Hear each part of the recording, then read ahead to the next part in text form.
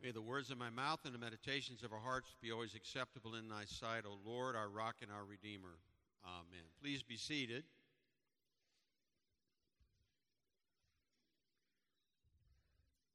So at the early service, apparently I started like this. Scott comes out going, which I understood immediately. And it became much better. Yes. I want to talk to you this morning about this, just the first few verses of the reading from Ephesians. And big idea today is the true church is one church. The true church is a united church. This is what Paul's message is as he goes forward. There's a story of a man who was stranded on a desert island, middle of the ocean, and finally a rescue group comes for him, and they find him. And there's 3 huts on the island. And they said, well, what are the huts? He said, well, that first hut is where I live. And the second hut is where I go to church. And they said, what's the third hut? He says, oh, that's where I used to go to church. Sad, but true. Ephesians 4 is a very practical chapter. It's really our response to what God has done for us. First 3 chapters tend to be more theological, and these last 3, 4, 5, and 6 are practical in how to live out our faith. So it says, Paul, he says he implores us. He's begging us. He's on his knees that people will actually pay attention to what he's saying, and he wants us to walk in a manner worthy of our calling. Walk equals the way we live our lives.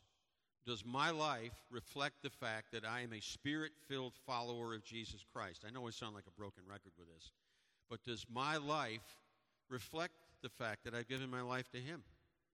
From the time I get up in the morning until I put my head on the pillow at night, is that something I'm thinking about? Living it out. And not everybody gets it right. Nobody's perfect. We all do things that probably don't reflect that during the day. At some point, we think things, say things, do things, or don't do things, or we ought to, but generally speaking, is that something that describes me as a follower of Christ? This walk is motivated. It's really motivated out of a sense of gratitude for what God has done for us. He did it. He finished it all. It's not motivated out of a way to get merit or brownie points from God, because that's not what this is about. You know, we are who we are, and we do what we do because we belong to Him, not because we're going to get something out of it. There's no calculation to this. It's just the way we live. So in this letter, the issue is unity, coming together despite our differences. So Friday night, Kathy and I drove down to Orlando to an international Gideon's dinner at Shingle Creek Golf Club. Anybody ever been there? Well, I'd never been there. It's really quite a place. They only had half the people this time, though, because of COVID. So in the big room where they served dinner, there were only 2,000 people instead of 4,000 people. And they only had 40 countries represented, you know. But it's this international idea that the gospel of Jesus Christ is all over the world. And it was amazing because the testimony was given by a woman from India. Raised a Hindu her whole life. She grows up. Every day she's worshiping idols, the whole thing. Very close to her family. And then somebody gives her a Bible. This is going to be real short. She starts reading Isaiah about idol worship. This hits her. She reads more of the Bible, ultimately gives her life to Christ. Her family wants nothing to do with her. They disown her. She goes to the States. She said, but before I left a Bible on the top of a bookcase in the upper room of the house. You couldn't even see it, but I knew that God's Word was there. I couldn't be there, but God's Word was there. And it had been a long time since she spoke to her family, and she called her dad because she was feeling down, and she explains how she's feeling, and he said, how can you feel this way? You have Jesus. What do you know about Jesus? He said, well, you know, a while ago I was looking for something, and I found this book, and it was a Bible, and I started to read the Bible.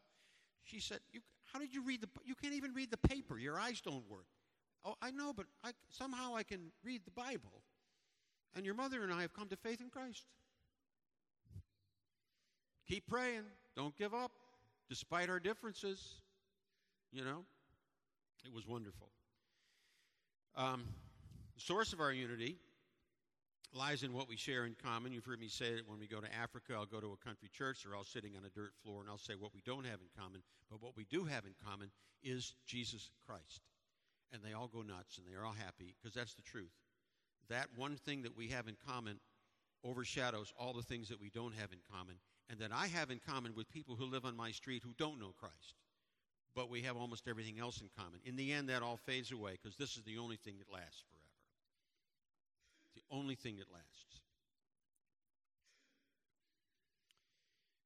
The fact that we've each been especially equipped by God to be a blessing and a help to the church. We all have gifts. We all have gifts that we can bring. We can all do something, share something, contribute something, even if it's prayer. And I don't want to say just prayer, because prayer is one of the most powerful things that we have that we can offer to the body of Christ to move this church and this congregation and ourselves in the direction that he wants us to go and become a powerful force for the kingdom of God. Prayer. Prayer, prayer, prayer. So in these few verses, we have 5 of the great basic attributes of the Christian faith: lowliness, meekness, patience, love, and peace. And Paul develops these just a little bit. Lowliness is humility. Christians actually created this word because in their culture, humility was not a virtue. It was a sign of slavishness, or it meant you were worthless. And so humility became, in the Christian world, a virtue where it had not been a virtue before.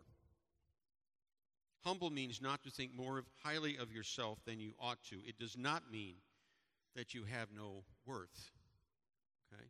It's not putting yourself out ahead of other people. So here's a contrast in humility. A large company, feeling it was time for a shakeup, hired a new CEO. This new boss was determined to rid the company of all slackers and show everyone what he was made of. On a tour of the facilities, the CEO noticed a guy leaning on a wall. The room was full of workers, and he wanted to let them know that he meant business. The new CEO walked up to the guy leaning against the wall and asked, "How much money do you make a week?" A little surprised, the young fellow looked at him and replied, "I make $300 a week. Why?" The CEO then handed the guy $1,200 in cash and screamed, Here's 4 weeks' pay. Now get out and don't come back." Feeling pretty good about himself, the CEO looked around the room and asked, "Does anyone want to tell me what that goof-off did around here?" From across the room came the voice, "Pizza delivery guy from Domino's."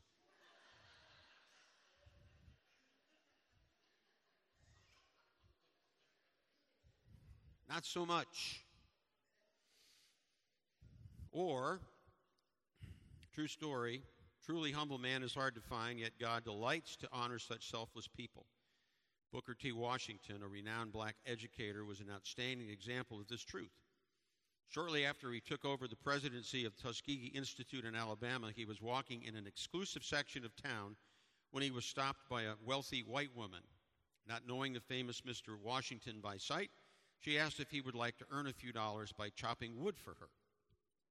Because he had no pressing business at the moment, Professor Washington smiled, rolled up his sleeves, and proceeded to do the humble chore she had requested. When he was finished, he carried the logs into the house, stacked them by the fireplace. A little girl recognized him and later revealed his identity to the lady. The next morning, the embarrassed woman went to see Mr. Washington in his office at the Institute and apologized profusely. "It's perfectly all right, madam," he replied. "Occasionally I enjoy a little manual labor. Besides, it's always a delight to do something for a friend." She shook his hand warmly and assured him that his meek and gracious attitude had endeared him and his work to her heart. Not long afterward, she showed her admiration by persuading some wealthy acquaintances to join her in donating thousands of dollars to the Tuskegee Institute. So, and because that's just who he was. You know, that was just, he wasn't doing anything out of the ordinary for him or something special. That's just who he was. think I've told you the story. When I was a brand new ensign, I was 21 years old. I go aboard my first ship, Richard E. Byrd. I'm the anti-submarine warfare officer. I've got about 30 guys that I'm over in charge of, and I'm new at this. I'm wet behind the ears. I don't know anything. You know, you can go to these schools, but you can read a book about how to be a parent. How far did that get you? And I'm in over my head, and about 3 months into this, my senior chief, Ralph Hunt, came to me and said, "You want me to show you how to do this?" And I said, "Do what?" He says, "Pretty much everything." And I said, "I would be forever in your debt." And now I'm the guy in charge, but he has all the experience. He took me under his wing, and he showed me what was what and how to do it. And it was great. I mean, absolutely. Now, other guys in my position, their chiefs made the same offer. And you know what some of them said? "I'm an officer. I don't need that. I don't need native. I'm an officer." Yeah, well, that didn't go well for them or the crew or the ship. A little humility goes a long way. Meekness. Meekness means, it does not mean wimpy. It means power under control. That's what meekness means. In fact, when they were training a war horse, a horse for war in Greece, the final test of the horse was to pass a lighted torch under the horse. And if the horse stood its ground and didn't startle and didn't jump, it was said to be meeked, ready for battle. Okay? Not striking when you could, not doing something. Aristotle said it meant being angry at the right time in the right way for the right reason. Sounds like Jesus in the temple when he's throwing the money changers out. He got angry, but it was the right time for the right reason, and he did it in the right way. But it's the power to react against others, but refusing to do so for the body of Christ. Hold your fire.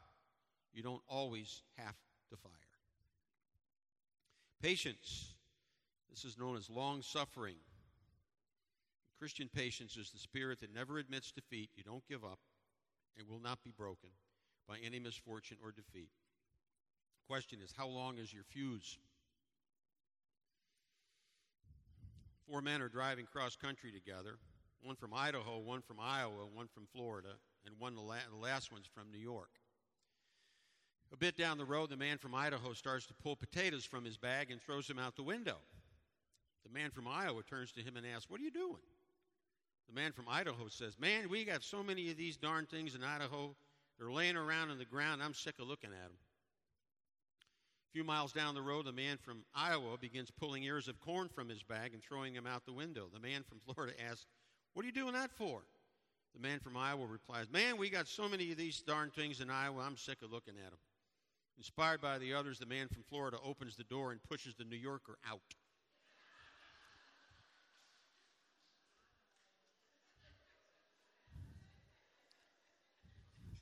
See now, Steve is sitting in Charlie's seat. See, Charlie normally sits here. All right, Charlie is a retired New York cop. So before the service, I was going to come up and tell Charlie I was going to do that, but I didn't mean him.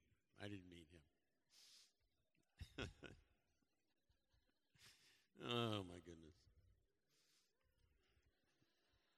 Now, on the positive side of that, Hebrews 12:1 tells us to run with endurance the race set before us.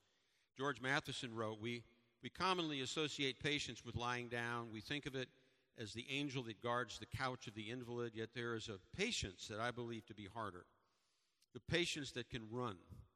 To lie down in the name of grief, to be quiet under a stroke of adverse fortune implies a great strength. But I know of something that implies a strength greater still.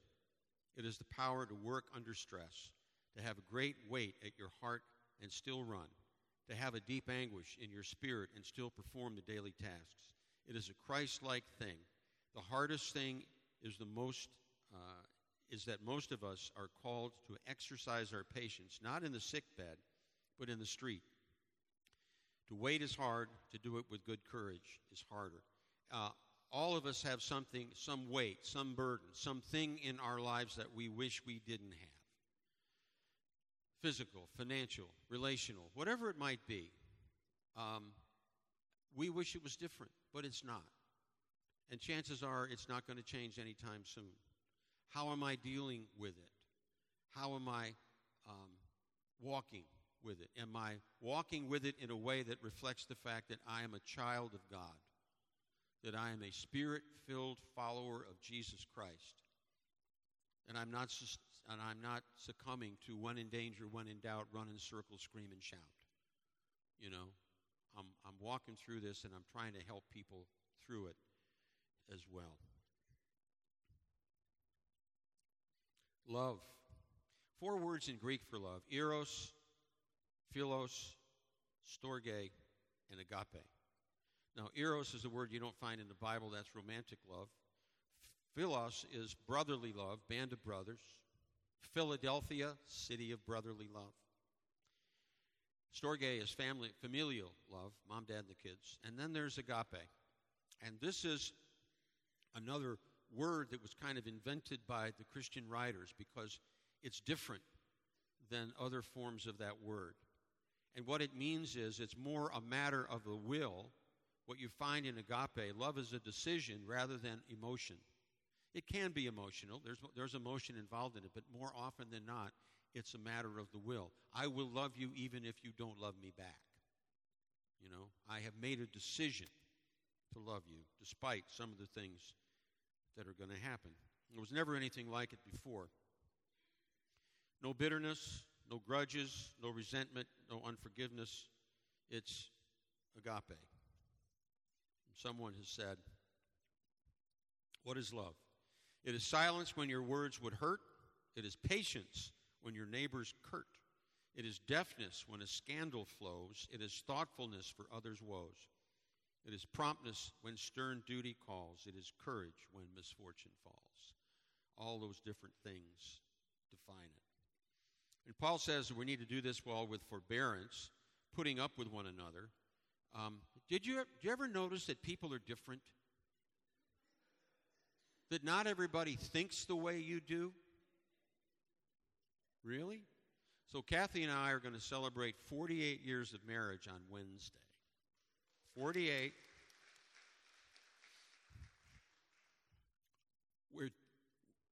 We're different. I'm just saying. Who's married longer? You guys. You get married, what, 80 years?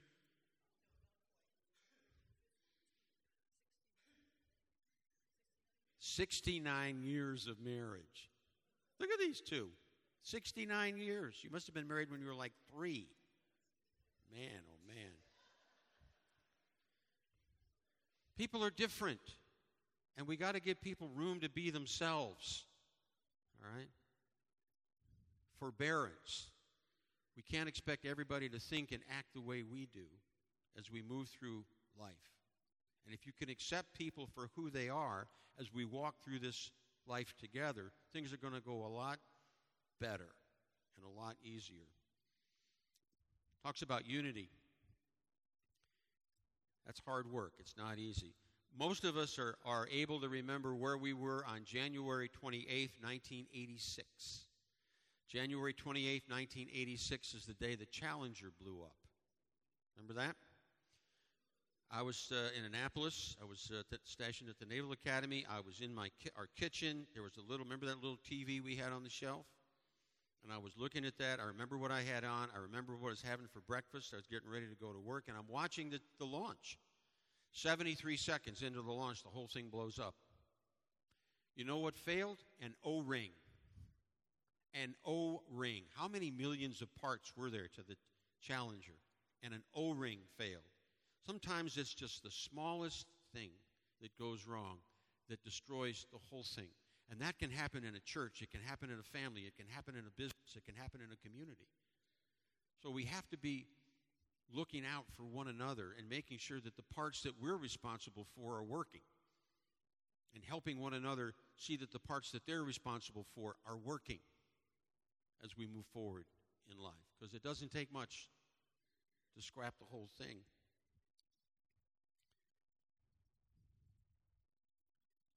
Bond of peace. It means right relationship with God, with others, and self.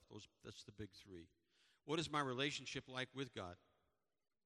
Am I taking care of it? Do I pay attention to it?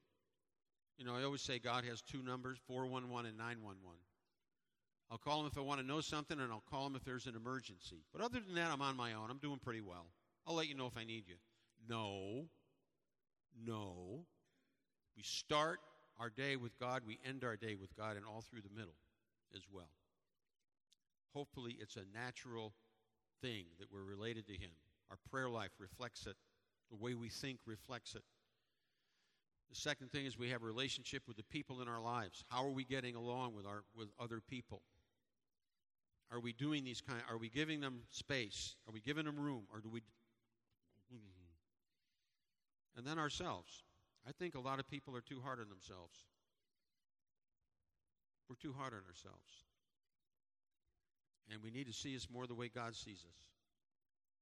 You know? Followers. It's his kids, his children. He says we're one body, one holy Catholic and Apostolic Church. Catholic, small c, universal. Okay? One universal church. We had a wonderful relationship with Living Waters for 10 years. Worldwide Church of God, Cleveland, Tennessee. All one word, by the way. And we dubbed ourselves Anglo-Costals as we and they learned from us and we learned from them. And it was an amazing relationship. We may look different on Sunday, but underneath we're the same. We share the same faith. Friday night, I got to sit next to an African-American pastor from Mount Dora. His name is Danny McKay, and he's got a Baptist church there. And he was a senior. He was a senior chief in the Navy, radioman. And we just had a lot to talk about. We talked about faith. We talked about race relations. We talked about a lot of different things. But underneath, we were the same. We were connected because we're brothers in Christ. It didn't matter what we look like. It didn't matter that I'm an Anglican and he's a Baptist. We're brothers in Christ. That's what made the difference. And it was just a God-ordained connection. You know, you walk in, you have no idea where you're going to sit, and they pop you down, and here he was. And it was just a great night. And I was thinking about this as I was talking to him. I guarantee you, in the 2,000 people, I was the only guy with a black suit and a collar on at the Gideon dinner. I will say that. Not too many Anglicans. One spirit. Without breath, the body dies. So this morning, Tom is sitting here, and Liam is sitting here. And the word for spirit is pneuma, right? So I'm saying, I don't know if it's pneuma, and Tom says, pneuma. And Liam goes, it's pneuma. Dad, P-N, pneuma. I'm going, oh, like pneumonia, not pneumonia. Ah, now I get it. I told Tom I'd give him credit for squaring me away. It's never too late to learn stuff.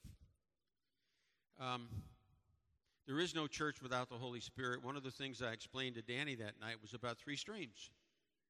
Three streams of sacrament, scripture, and spirit. And he goes, wow, that's quite the combination. I said, it works. Sacrament, scripture, Holy Spirit. You know, it's what makes it what it is. One hope in our call. And this is the hope of salvation and a world converted to Christ. Really what we're talking about there is the Great Commission. That we would go into the world and preach that gospel and baptize people in the name of the Father and of the Son and of the Holy Spirit. One Lord. Our one Lord is Jesus Christ. One faith. Faith in Jesus and the gospel. John 3:16. For God so loved the world that he gave his only begotten Son, to the end that all that believe in him should not perish but have eternal life. One baptism. You can be all over the map with baptism. What does it mean? When do you do it? Who does it? But Jesus says, baptize them in the name of the Father and of the Son and of the Holy Spirit. And the Holy Spirit is the active agent in baptism, whether it's an infant or whether it's somebody who just gave their life to Christ and you just dunk them in the river. The Holy Spirit is the active agent in that.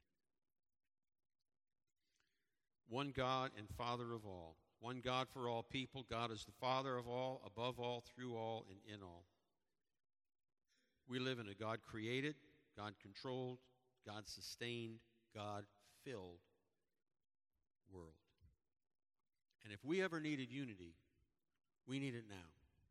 If God's people ever needed to kind of be working together and walking together and marching together, given what's going on in the culture, we need it now. And we need to be together and united as one as we move forward and we face these challenges that are facing the church and the country and the world. We're working to unite churches in Ocala to do the same thing, to get people more aware of what's happening and what's going on so that we can find ways to meet that and make a difference in the community.